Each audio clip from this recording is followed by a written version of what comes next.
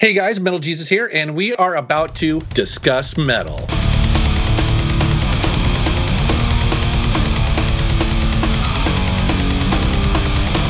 This is the Discuss Metal podcast with Jason of Metal Jesus Rocks, hosted by Dan Terry and Joseph Wren. Presented by DiscussMetal.com. Hey guys, Metal Jesus here. Now, if you are a fan of the Nintendo 64 looking for a solution to connect it to an HD television, well, you are in luck because in this video, I'm going to review and compare side by side. Oh my goodness. You know what I forgot to ask? I forgot to ask where you came up with Metal Jesus or if it was just the fact that you look like Jesus. It's because at my real estate tech job, I was the guy who had the 300 gigabyte music server that was shared out to the entire company. And it was all Okay. 80s and 90s metal. And anyways, I'm sitting in a board meeting talking about something or other, and a CEO of the real estate companies there, which is a very buttoned down, very mellow dude. And my coworker, instead of when they called me asking some sort of technical question, he's like, well, what does the Metal Jesus think? And it just stuck. And so my coworker Neil named me Metal Jesus, and I was known that ever since working there. And then when I started the YouTube channel, I was like, Metal Jesus Rocks. I'm going to keep it simple. Well, welcome back to another episode of the Discuss Metal podcast. We've got a fun interview for you tonight with Jason of Metal Jesus Rocks. How you doing tonight? I'm doing well. This might be the first time I've appeared on as a guest twice, so this is good times. Yeah, hey, we had so much fun talking about Alice in Chains that unfortunately that dominated so much of the conversation. I was like, oh, but there were other questions I was going to ask, but there's only so much time in a day. So, and people apparently don't like listening to 4-hour podcasts. I do, but some people don't like to. Yeah, no, I'm happy to be back, man. I'm glad you guys asked me. Yeah, absolutely.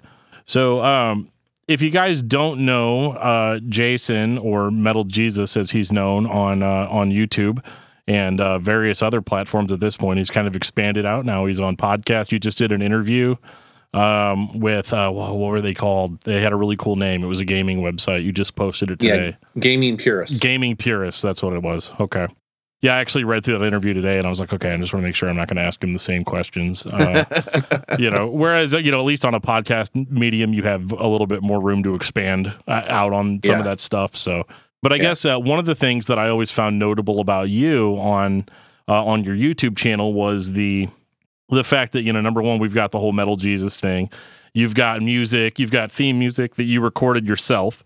Mm-hmm. And, very, very obvious that you play guitar, that you were in a band, you were a massive metal enthusiast with your own Patreon podcast, Metal Militia, and... Mm-hmm. So that was one of the things that really drew me to you as a YouTuber. But what I want to do with this interview is kind of go back a little bit to what first got you into music, or more specifically into metal. Yeah. Well, my dad is a great lover of music, and he was of the age in the 70s when I was a young kid that he introduced me to a lot of bands that were great in the 70s, like Led Zeppelin and Black Sabbath, and he was a big Deep Purple guy, and So that's where that love came from. But honestly, I think it's just in my DNA because my dad played drums and trumpet, and then so I was, he's got great rhythm, and it turns out that I also have an affinity for rhythm as well. So my first instrument actually was drums, and I was always kind of drawn to just music from the beginning as a kid, and so really just got passionate. And actually, specifically when it comes to metal, it was my cousin that introduced me to, I think he gave me Van Halen 1 and an Ace Frehley Kiss album, along with, I think, a Wham album. Nice. So I had Wham. He gave me 3 albums: Wham, Van Halen, and Kiss. And well, as you can guess, 2 of those 3 albums stuck with me. And I was another thing too is that I was a young impressionable kid in the 80s when MTV was taking off. All that metal was just starting to take off with the Scorpions and Van Halen and obviously Judas Priest and Iron Maiden. I mean, so it was a perfect time growing up to just be inundated with it. And it was cool is that it was on the radio. It was on your television.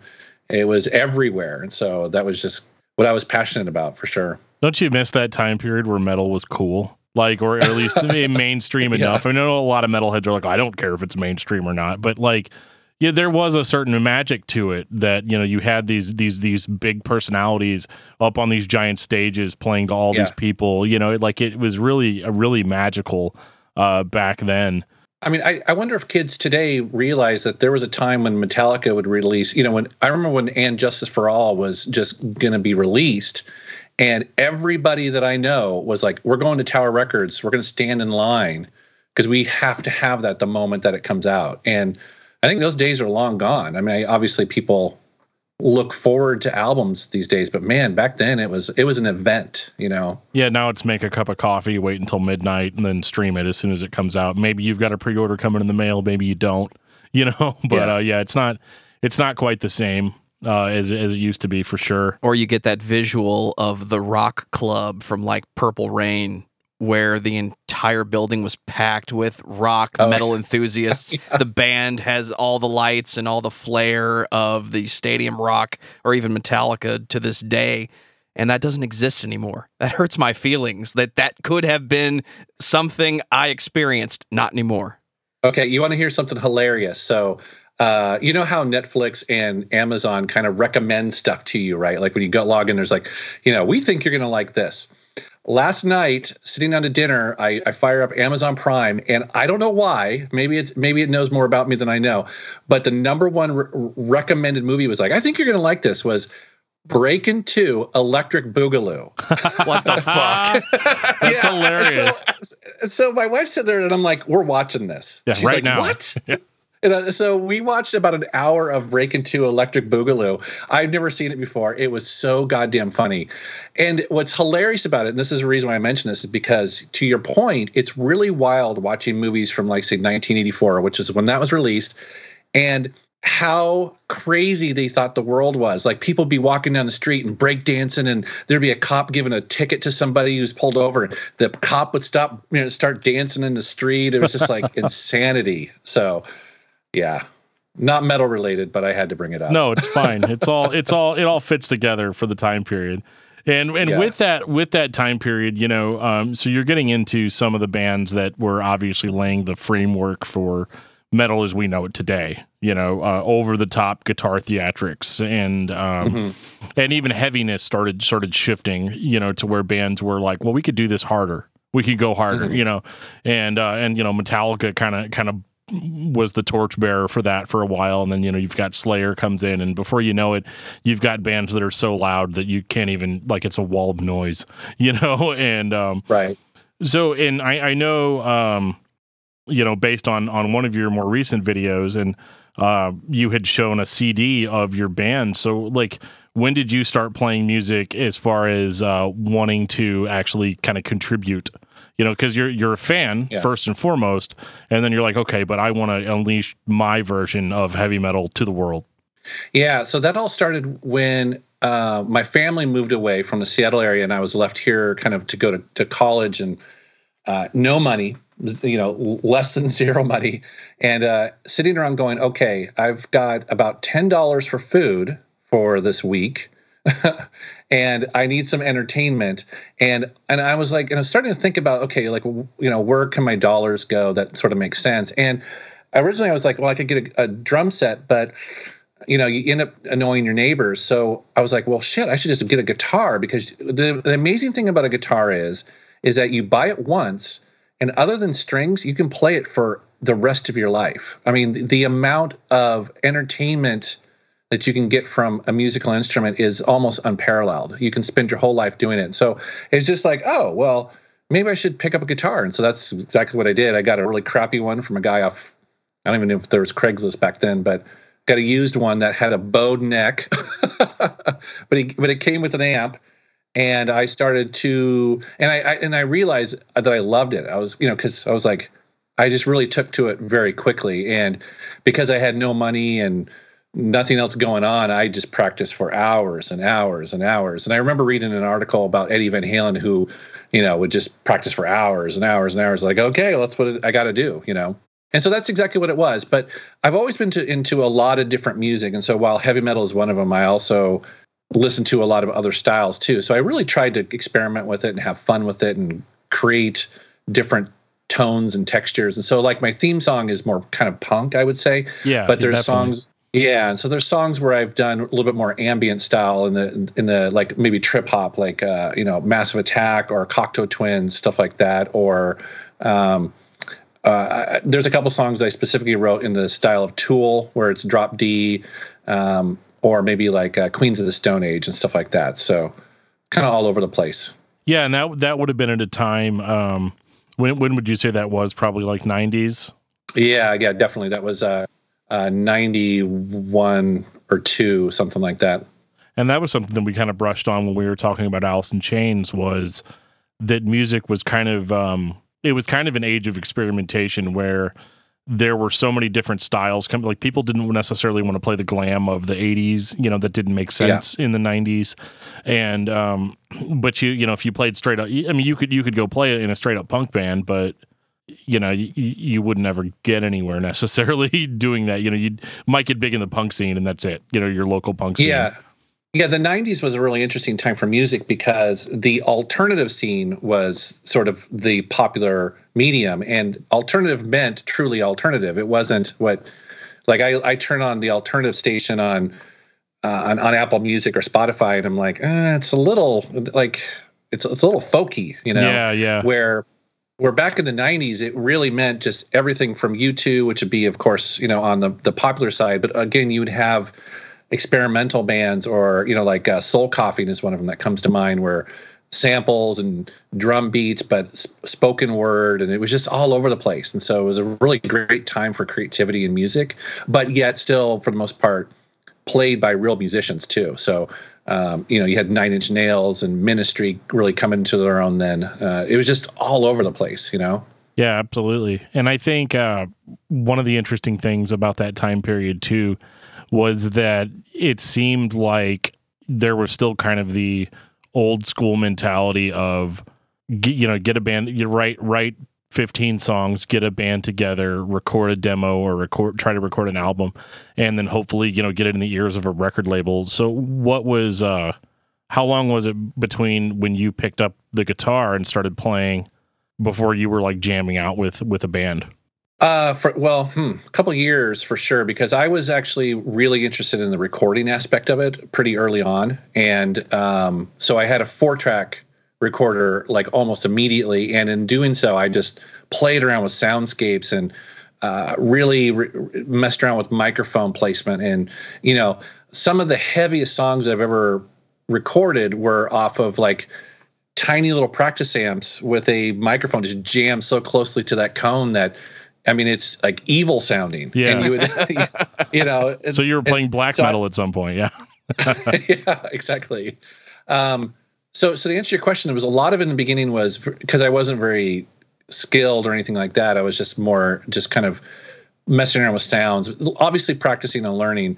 And then at a certain point, actually, I was like, okay, I'm going to go take some lessons. And the first thing I did is I went to a community college and was taking guitar lessons. And I realized very quickly that, wow, I was light years beyond the beginner class. I realized that, wow, okay, these are people who literally are picking up for the first day. And so then I got a private teacher who was a jazz musician. And he really expanded my mind about technique as well as how chords and chord progressions work. And he really was like, he's like, okay, this is how music theory is. This is why this sounds really good next to this. He sort of started explaining the nuts and bolts of music, which frankly blew my mind. I ate it up. I loved it. And at that point, around that time, I also started to realize that, I'm not going to be the next Steve Vai or Joe Satriani or Mike Petrucci of Dream Theater. I was like, I'm a really good rhythm player, but I'm not. In order to become a great soloist, that's Mount Everest. And so that's when I started working with other people going, okay, let's stick to my strengths here and let's work with other people who can fill in the holes in my knowledge and stuff. That was my outlook when I started recording. I didn't decide one day that I wanted to be an engineer or a recording, mastering expert. I'm definitely not those things, but it got to a point when we were in one of our first bands. Okay, we've got a really good idea. How do we record it so that we can listen to it and give it to other people? It literally came down to that narcissistic quality that a lot of artists have, where you just want to hear yourself that first time or see yourself that first time. So I started recording because it just fell into my lap, because I knew how to manipulate a 4-track and do basic leveling and make things sound good. That became what I did, and I still do it to this day. The solo artist aspect, because we idolize those players. Joe Satriani fan forever, right here. Steve Vai, Eric Johnson, Dimebag, Zach Wilde sometimes. But then you meet that person, and for me, it was my friend Aaron, who I met the guy who's going to be the next solo artist that people are going to talk about. And it was like that pressure came off my shoulder of, okay, I know what my strengths are, so I don't need to get in his universe. He's got that covered. We've got the next lead guitar sensation right here. Huh, interesting. Yeah, the other thing that happened to me is that, I was definitely playing guitar, met my buddy Drunken Master Paul, who was a singer, and also he was just the front guy. He just has that personality where he wants to be on stage and entertain people. And so that definitely helped things kind of solidify sort of a band or, someone to play out with. But as far as the recording for me, what happened was that after 9/11, it was like 6 months after 9/11, I got laid off from my tech job. I was working at a DVD publisher. And I was like, okay, it was one of those moments where I'm like, okay, what am I going to do with my life? Like, I've been doing tech for a while because I'd worked at Sierra and I'd worked at a couple other companies. I was like, I'm going to take this opportunity and just go back to school. So I took an audio production engineering class at the University of Washington, and that was mind blowing. That's when I was like, oh, because I remember the first day, just like it was hands on with a Neve console. And we were going into like recording studios here in Seattle, and you're meeting people who were actually doing the job.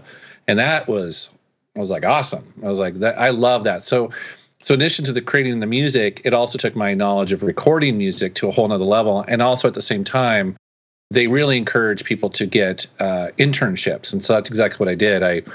I got an internship at a local recording studio that was mind blowing as well, being able to go down there every day. And again, I wasn't making any money because I was an intern and I was technically laid off, but I basically had almost 2 solid years to just see what it's like to be an engineer, working at a recording studio or at a radio station. It was mind blowing. It's funny you say that too. We talked to Toby Wright a few weeks ago. Okay, it was a few months ago, but about we were like, when was the first time somebody just threw you behind a board? And he's like, oh, I was just I don't think he was an intern at the time, but he was basically just like the guy there to plug everything in, like the engineer. He was doing maintenance work or whatever, and they're like, well, the producer didn't show up, so you're producing this record, and yeah. Was there ever a situation like a holdout, like, oh, well, maybe that's going to happen? Or, if I stick with it long enough, do you think somebody's ever going to put me behind a board and, get my opinion on things? Yeah. So I got a lot of hands-on experience in classes, but in the recording studio, what I quickly learned is 2 things. That one, those people, at least in Seattle, they keep those jobs for life because there's just not that much work. And so the guy that, and the owner and the guy who was working behind the board, he'd been there for 5 years, and he's, they shut down, but he's probably still doing that today. And it's just because Seattle is such a small market for that. I think in order to truly get lucky, you'd have to go to a place like Nashville or LA or New York City to just have more opportunity for that. The other thing I learned too, which was a little bit disappointing, is that while it's such a highly skilled job, they don't make hardly any money. So much so at the time, at least, this is back like in 2002 or whatever, it was barely above minimum wage, and they were working long hours, and this is after 5 years of work. And so I was like, oh man, that sucks. It's great if you love it, but it's so unfair because it's such a cool job that not everyone can do, yet it doesn't pay very well. So I was kind of like, is this where I'm going? Because it's going to be hard to do in Seattle, but and that was the amazing thing about moving to a career in YouTube, is that all of that, though, all of a sudden was like, oh, well, I know how audio production works. And in that recording studio, we actually made a couple commercials that I helped with, one for the Seattle Mariners, an actual television commercial. And also they would work on commercials for the health industry, because the health industry is really big in Seattle. So we worked on a 30-minute infomercial that would play like at 2:00 in the morning. But all of that I was able to take and go to YouTube and go, oh, immediately I was like, I know how all this works. I'm not necessarily great at it, but I can take those skills and apply them to YouTube. The knowledge demystified the difficult process. My favorite example of the self-made filmmaker for a long time was James Rolfe, because he just did it in an old school, hands-on way that I didn't even do anymore. I was already recording music with computers and digital recording, 4-tracks, and now my PC. I don't edit video that much anymore, but I have knowledge of how that's done. A lot of it's the same as what I do in audio. But then I'd watch James make those videos, his earliest videos, where he was still doing the old school, I've got 2 VHS players, how can I make a movie? And to me, that was awesome. Yeah, that's pretty cool. Well, I mean, that's the thing about if you're going to do YouTube, or if you're going to, like, the thing that, a lot of people ask me, it's like, hey, do you think I can start doing YouTube today? It seems really crowded, and how does one succeed? And actually I always tell them that my analogy is, would you ever want to start a band? Do you think you could start a band today? And the answer is, because it would be hard to do that too, but you've just got to get in there, do the work. You're going to play in a shitty club to 4 people, and 2 of them are probably girlfriends of the band, and you're going to do that for years as you hone your craft. Yeah. As you learn how to write songs in the YouTube world, as you learn how to make better videos, you know what I mean? And that's what you do. And I always think about Kiss, the band Kiss. Kiss is not a great band. Don't get me wrong, I love Kiss. I agree. But what they did was they just simply outlasted all the naysayers to the point where they just stuck around. You know what I mean? I mean, I know that's kind of dismissive because, again, I have all their albums. I'm just saying they write some terrible lyrics, but at the end of the day, you just have to last longer than all of the naysayers and just do the work, Well, and I want to get into that a little bit. So, we've talked up to this point, we've talked about nothing but music and the musical background and all that. And, let's be honest, that's not what you're famous for. Not primarily, right. And no, that's absolutely true. So we've got kind of this back current of, and I always joke too, because one of the things I used to say, I was like, I love Metal Jesus because him and I had kind of the same pathway, but chose different routes. I also am a massive video game enthusiast, massive. And I had to make a decision early in my life. Am I going to go the route of music, or am I going to go the route of, I guess, video game, video game enthusiast, which it's so funny because up until 10 years ago, video game enthusiast didn't mean job. Right, yeah. It meant quite the opposite, right? It meant loser. It meant, all these negative things like, sits there and plays games all day. But what I thought was interesting is, so you're talking about all this stuff going into audio engineering and all that stuff, but at the same time, you're a massive gamer, and you're kind of following it throughout. I guess one of the things, and I've tried to identify exactly what it was, and my wife actually had to help me out with this a little bit. As far as the performance aspect of it goes, when did you realize, or if you did realize, that you had an ability to go on and on and on and on about things in a way that was interesting for people to listen to?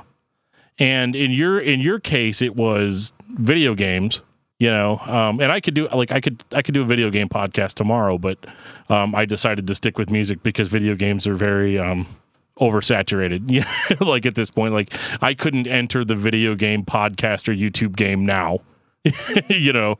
Maybe I could to your credit, to what you said, like, well, if you do the work and you last a long time, sure. But I've laid the groundwork for doing music related things. And so I guess for me, it's kind of two questions rolled into one. What made you decide to start focusing on video games as your medium, and when did you realize that you had a talent to do it? Because there's a lot of people out there that do it that don't really have the talent. So, boy, it's loaded, I know. To answer your question about video games, I mean, I've been a gamer since I can remember, and it's something I'm passionate about. I am really passionate about the two things. I'm passionate about music and video games. And despite my YouTube channel being mostly about video games, I actually spend an equal amount of time every day either listening to music, thinking about music, watching music. My subscriptions on YouTube are very much both. I watch an awful lot of music videos or behind the scenes or all that sort of stuff about albums and things like that. So when it came time to my YouTube channel, I really just wanted to do both. That's why I chose the name Metal Jesus Rocks, because I didn't want it to be something that would lock me into just video games. I needed it to be memorable, and I wanted it to be somewhat generic so I could potentially do both, because I didn't really know where that was all going to go. But as far as but video games is very natural to me because I have been doing it for so long, and my association with Sierra and all that sort of stuff, it just kind of hooked with people. It's funny you mentioned the whole finding my voice, because I think this is the thing, is that when you start off, it's really unnatural to sit there and just talk to an empty room with a camera. It's really weird. And it's funny because a friend of mine, he's the guy who found the orange Xbox Halo edition at a garage sale. This is a couple of years ago. And Emilio was like, he was kind of jealous of his friend Reggie, who'd been on my channel a lot. And Emilio was like, you got to have me on. I was like, okay, cool. And then when he found that Xbox, I was like, this is perfect, And Emilio came over. And again, it's just he and I standing with a camera. And he couldn't get through it. And he doesn't mind me telling the story, because he was really surprised. Because it's so weird to have a conversation with an audience that is not there yet. Right? Yeah. And that's why when you watch that video, it's mostly me telling the story, because we did so many takes of him trying to tell the story, and it just didn't work out. So to answer your question, it doesn't necessarily come natural to create YouTube videos. The other thing I like telling people is that originally, I scripted my videos. If you watch some of the very first ones that are uploaded, they're scripted. And it's not natural at all, because reading and speaking at the same time is another skill you have to develop. And I just didn't do that. So what I ended up doing was just trying to riff a little bit. But most people don't realize that almost all of my videos where you hear voiceover, I do pretty much take after take after take. Usually what I do is I do notes. I give myself notes, and then I just kind of riff on that a little bit to make sure that I hit the highlights and hit the things that I need to talk about. But like, for instance, I just did a video on Friday. What was that about? It's all a blur. Was it the Wii Hidden Gems or? Yes. Okay. So Wii Hidden Gems, that had about 97 takes on it. Oh, wow. 97. And because what I'm doing there is I'm basically just doing a sentence or two in my style, and then I'll stop, and then, the next point and the next point next, and I just sort of build out 17 minutes, and it's 97 takes. Yeah. But I found that works for me really well. And thankfully, people think that it's fairly natural sounding. Now, a lot of tricks and tips that I use. So for instance, I'm very good at overlapping the different takes, so most people don't notice. I'm also really good about splicing in dead space, picked up from the microphone, so I can really mask stuff like that. Plus using compression and also, and this is really important, a drum beat in the background. If the drum beat wasn't there, people would definitely notice. But with a little bit of a beat there, nobody notices all the different takes. That's interesting. And that's just a little, yeah. And so, and actually, and usually, like, for instance, a 17-minute video like that takes me about an hour. So I'm pretty good at it. It also depends on how familiar I am with the games and what I'm talking about. But usually that will take an hour. The vast majority of it is the editing, actually, and also the game capture and stuff like that. Well, and that's the interesting thing. And it's funny hearing it from me as a podcaster. And you can ask Joe, I'm terrible at delivering scripted content. I mean, horrific. It's a skill. Yeah, it's really, really hard. It's much easier for me to improv. And it's funny because people always say, like, you improv really well. That's a really great skill and yada, yada, yada, yada, yada. And I'm like, yeah, but if you write it down on a piece of paper and tell me to say it, I'm going to sound like a goddamn robot. And, and to your point too, about talking to an audience that's not really there, you know, when we launched this podcast, when you launched your YouTube channel, you're talking to crickets, you know, the first time, you know, like the first video, and you're watching and you're all like, oh yeah. It's so funny. I remember telling myself the first time I saw 15 views on a podcast that it was like, oh my God, it's people are listening to this, you know, like, and now, you know, you don't even think about it. You just look at the numbers and you're like, oh, okay. You know, but like the hard part about it is that like, there is a certain amount of passion that shines through in that delivery, whether it's scripted or not. And I think that's the hard part about kind of captivating an audience is that, you know, if you're talking about something that you don't care about, everyone knows. Like it's the human ear is so good at detecting, you know, fakeness or anything like that. And even if you're not necessarily enthused about the game that you're talking about, or I'm not enthused about the album that I'm talking about or whatever, people notice that kind of thing. And it can be really hard. But that thing that you told me about the drum beat is just really, really interesting because it's something that I've never really noticed before. And now if I go back and listen to a video, if I go back and listen to a video, now I can't unhear it, you know, like I'll be like, oh yeah, okay. Yeah. He told me about this, but like, It's funny too, is that because one of the most famous examples of overdubbing every other word now, and I'll point this out, you may have noticed this, but the biggest user of this, I think, in rock history is David Lee Roth. If you go back and you listen to almost every single David Lee Roth album, you'll notice that at the end of a phrase, his first take trails a little bit, and he's still speaking, and he'll start speaking the next one in the middle of a breath. Listen to David Lee Roth, and it's like, I mean, they did that all the time for him. He must have did every single line a million times. You're blowing my mind with some of this stuff. Like, I'm not really even thinking about it. Where have you been? I've been talking about this shit for 20 years. Yeah, well, you know what? I know this episode is about you, Jason, but I have to give Joe a little bit of credit. Like, every single thing that I say, like, oh, my performance, and I'm able to da-da-da-da-da, and look at me, oh my God. I would not even be anything without Joe. Like, you know how you're telling me it takes you 97 takes or whatever?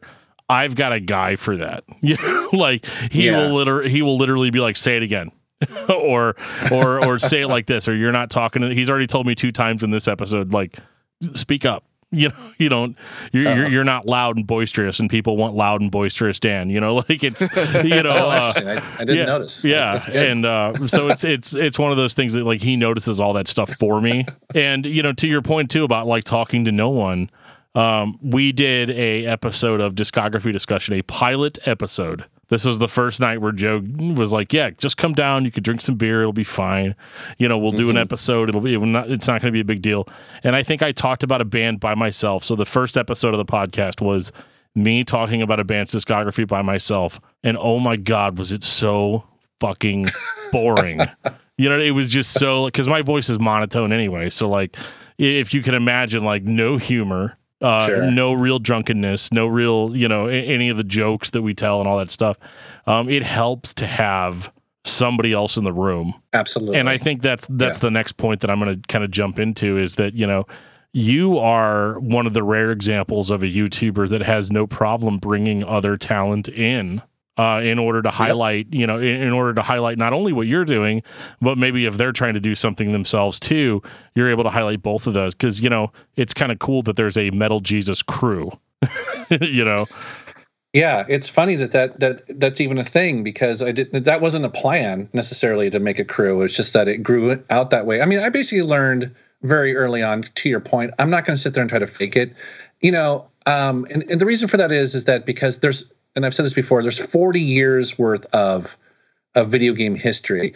It'd be arrogant of me to assume that I could somehow come in and just pretend to be the expert of everything. I think that would be just embarrassing and sad. And so I really wanted to bring in people who would also be passionate and talk about what they know and not have to try to be the guy who knows everything. To me, it'd be like, again, we were talking about music.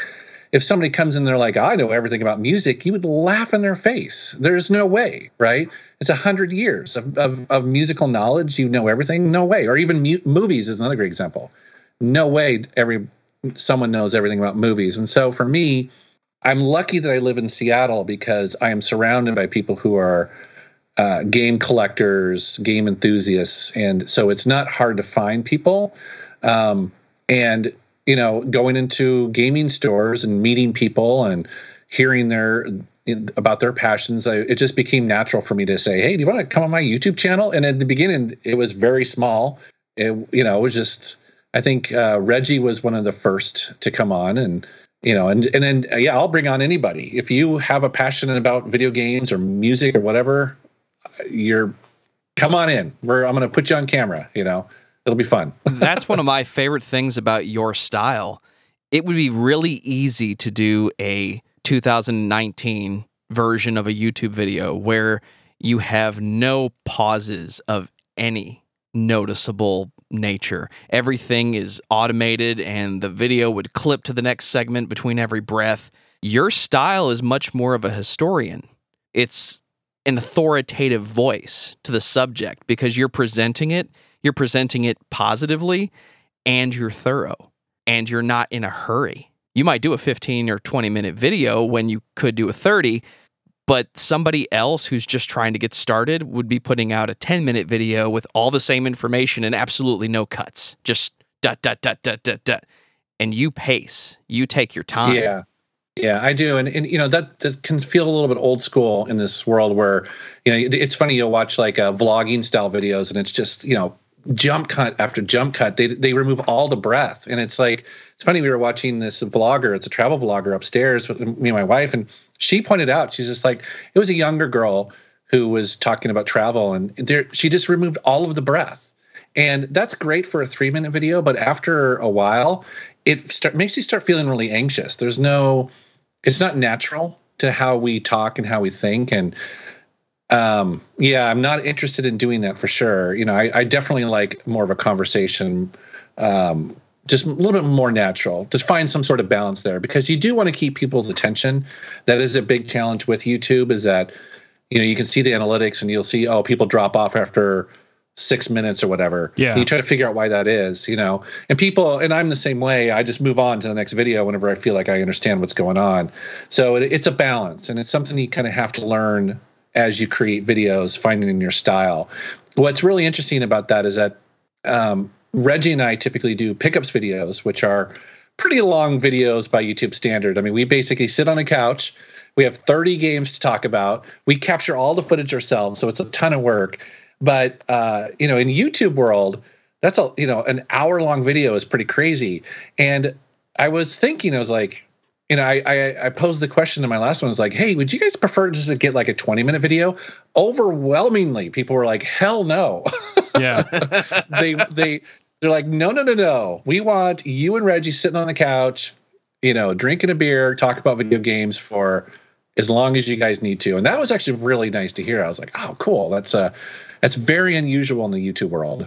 Yeah, we've dealt with that as well, because we've had, in the early days of the podcast, like the Dream Theater episode, that was like, 2 hours? Opeth was like 2 hours. We did one on As Like Dying that was like ridiculously too long, and we'll never do that again. But like, we had people like, like all my friends would joke, my other podcaster friends would be like, you guys kept it under 4 hours this time, right? And like, and I'm like, well, we're talking about a whole band's discography, and yeah, there's a lot of side roads with that. But then we started, like, Joe and I were like, okay, well, what can we do to trim the fat? What can we do to make it more focused? And so we started putting out 35-minute to 45-minute episodes, and we did that for a while. And then people started complaining. They're like, well, these are too short. We want more content, And I'm like, I don't know. We'll just do what we can, I guess.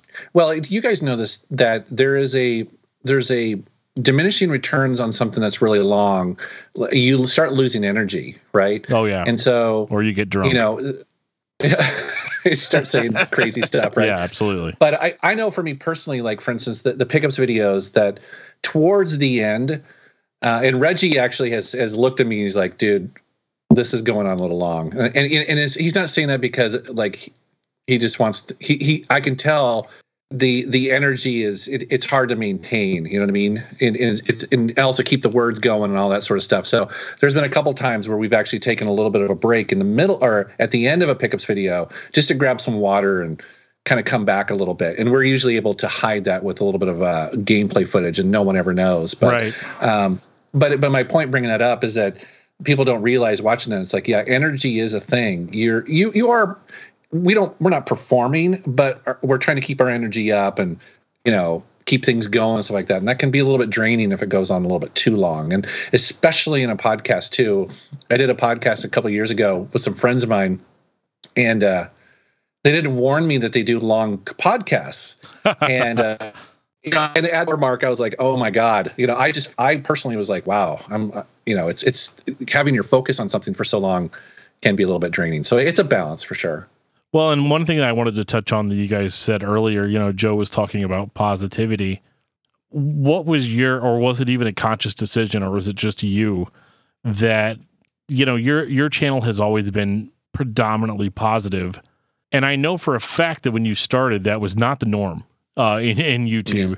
Yeah. Everybody was trying to be the nerd, and try to be negative and talk about stuff in a negative light. And it's not that you love every single game that you talk about on your channel. It's just even whenever you don't like something, you're just like, yeah, I didn't like this because yada, yada, yada, yada. And then you move on, Yeah. Was that a conscious decision, or is that just you? That's mostly me. I mean, I'm a pretty positive guy. I mean, at the end of the day, I should say that an event did happen fairly early on in my YouTube career. Actually, it was before I was doing YouTube full time, but I'm trying to remember exactly what year that was, although my wife would be able to tell me. But essentially, early on, unfortunately, my wife was diagnosed with breast cancer.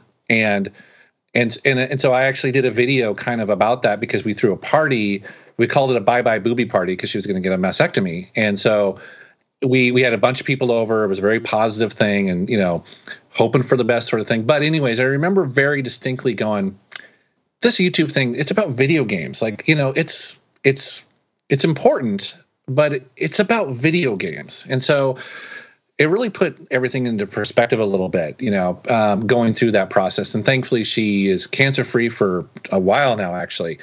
But going through that process, I was like, not that I would have been negative before or anything, but I was just like, at the end of the day, we are talking about video games and music, which I think are great. They're the best part, of my life. And so I love doing it, and focusing on a negative is just not something I do. I'm glad that people respond to that. I get that comment a lot where people are like, they're so glad that they can watch my YouTube channel with their kids, or if they're having a bad day at work, they know that they can put on one of my videos. And so I'm glad that people are responding to that for sure. So, well, yeah. And it's definitely cause I'm kind of have been accused of being negative, as far as the show goes and stuff like that. But I always respect people that are able to find the good in stuff that maybe, or find things. And that's what I think is kind of cool about the Hidden Gems videos. As much shit as people give you about those. Right. That's one thing that I like about them is that you're like, yeah, it's not the greatest game ever made, but you can find enjoyment from it if you look at it from this perspective, and that's cool. Nobody else really does that. Too. Well, yeah, the price is always really good. Usually a lot of the Hidden Gems will start off at $2.90. Some of the Wii games you were talking about, are at my local game store for less than $10. So it's honestly, I spend more on my mocha. I drink that in 10 minutes. Right.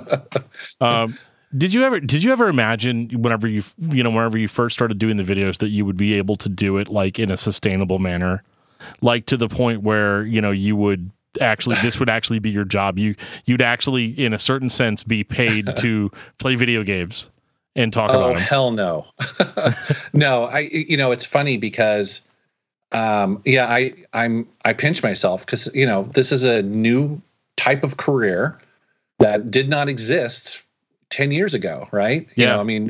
YouTube came out in 2006, but, to think that someone could be doing this full time, and not only just on YouTube, but streaming, it's just a wild time that I think is amazing that it actually happened. And I'm stunned by it, and I absolutely don't take it for granted. I mean, it just feels like, wow, this is like a great opportunity that happened, and I'm glad that I took the leap to do it full time, because that was a very scary thing to do. I remember going into I had an IT help desk customer service job that at the time, and the CEO pulled me into his office the last day, and he's like, I don't think you should do it. I think you're making a huge mistake. This is a guy who was very successful at Microsoft, now running the company that was paying me, and telling me that I was making a huge mistake by leaving and going to YouTube. And I was, I listened to him. I was like, wow, that's interesting. But I also believed in what I was doing, and I believed that he was wrong. I believe that he for all the knowledge that he may have in the tech industry, and he didn't know what he's talking about when it came to YouTube, and I was going to do it anyways. And so I'm really glad I did that. Yeah, that's terrifying. The concept for me is terrifying. Joe and I have a unofficial, life plan called Get Paid to Talk, and, and, it's one of those things where like, yeah, we're not doing it full time, but at the same time, like we're so much further than I thought we would ever be. Just at this point where, the very first time somebody contributes to your Patreon, you're like, holy shit, really? It's one of those, like, it's like, oh my God, really? Like you actually care about this shit that I'm doing, and, I think that is the most gratifying part of it. And, I thought the thing that I thought was really cool, and I wanted to mention it on this recording specifically, was that you had posted a picture of your CD, and it had all of the mp3.com and all that stuff. And it's so funny because Joe and I have so been there, like with the CD that's got the website on it and everything, and all that. And, how cool was it for you that people were like, how do I get that? Like, how do I get a copy of that? I know. Yeah. So yeah, it was a trip. I mean, it was cool to show that off, because you never know if people are going to care or anything. But what was really interesting about that, actually, it's funny you asked that, because I can share something with you, is that I met a guy, Troy, who has been on several of my Vinyl Pickups videos. He runs a local Seattle record store, or I'm sorry, publisher. So he's a record label, and he's been putting out vinyl for a while, and he's been bugging me to like, dude, you got to do a Metal Jesus vinyl release. I'm like, yeah. Okay, that's cool, Troy. I mean, I appreciate it, but it's like, I don't know if anyone's going to care. And so when I put that video out and people were like, hey, where can I get that? I was like, well, Troy, maybe we should, I mean, it'd be really cool to do. So I'll show you, actually. I got the test pressing for my theme song. Nice. From Kill Room Records. And it comes with a little.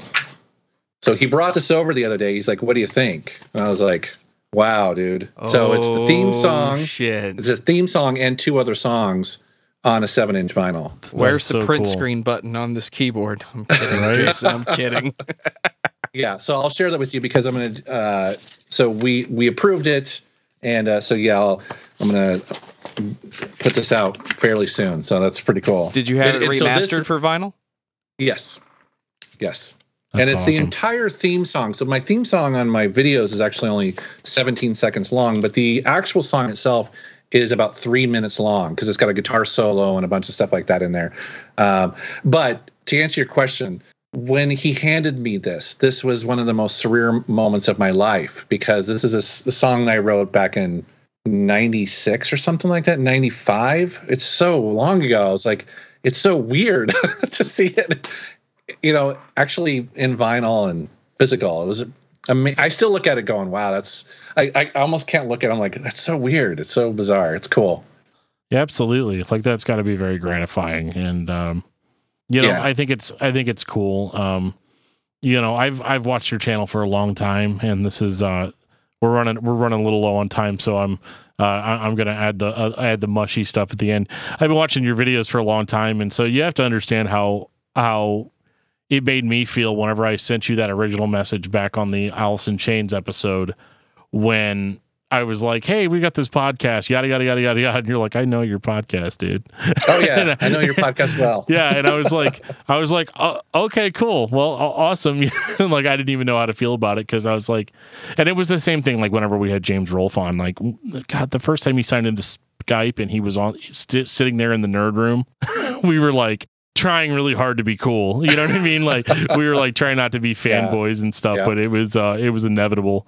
And so I mean, it was definitely one of those things. I have loved watching you grow as a YouTuber throughout my viewing history, and you know, I just think it's really cool to have kind of like an interview like this to be a little bit kind of autobiographical, and you know, I just want to say that, you know, I hope you do well. You continue to do well, and you know, in light of some more negative aspects of YouTube that have existed recently, you know, fuck the haters. You're killing it. Awesome. I appreciate that. Thank you. Yeah, I know. Like I said, I try to focus on the positive, man. It's like these are video games and music. It's like, what's not to love, you know? Right. Yeah. What is there to be angry about, really? Yeah. Exactly. I did want to ask you. I want to get it officially on tape. We do have Striper on the schedule for this year. I don't know what month it is yet. But we are gonna concede and do a Striper episode. So we would love to have you back for that. I don't know when it's gonna happen, but we are it'll be happening sometime in 2020. I want to do the Striper episode and I want to do the Kiss episode. Now, I know. Kiss is going to be tricky because I know. I think what you should do is break it up into just half. Just do the first half of Kiss and the second half. Okay. And I'll help you with that, okay? Okay. That sounds good. But yeah, Striper would be a lot of fun. I think we've talked about this. Striper has, in my mind, actually gotten better in the last 5 years. The last couple albums, last 3 albums, 4 albums. Yeah, no, really I completely good. Ever since Reborn. I agree 100%. Yeah. They're really back on top of it, and they're plugged in, and they know they know how to be a band from that era now. Yes, I completely agree. Yeah. So cool. Very cool. Yeah. Well, thank you so much for having me on this podcast, guys. You guys are awesome. Huge fan. I would come back anytime you ask. Sweet. Well, we will keep that in mind for sure.